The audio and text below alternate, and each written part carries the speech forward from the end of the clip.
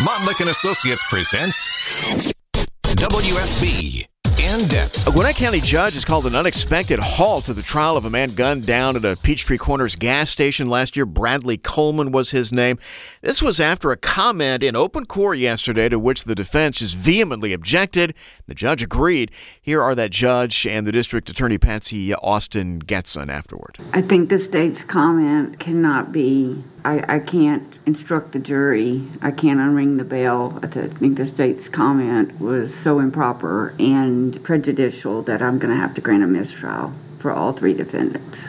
We will still pursue justice. Nothing's changed. The facts are what they are, and we're going to bring it out in front of a jury who will convict every last one of these defendants. I can assure the family that we will get justice.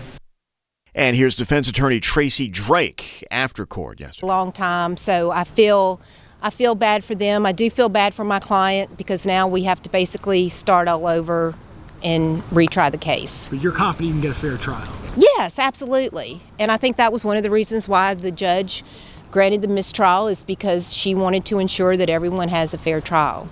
Got it. When's the next trial? We don't know. We were talking about some dates. It's a little bit difficult because of the length that we anticipate the trial being, and simply that you've got three defense attorneys.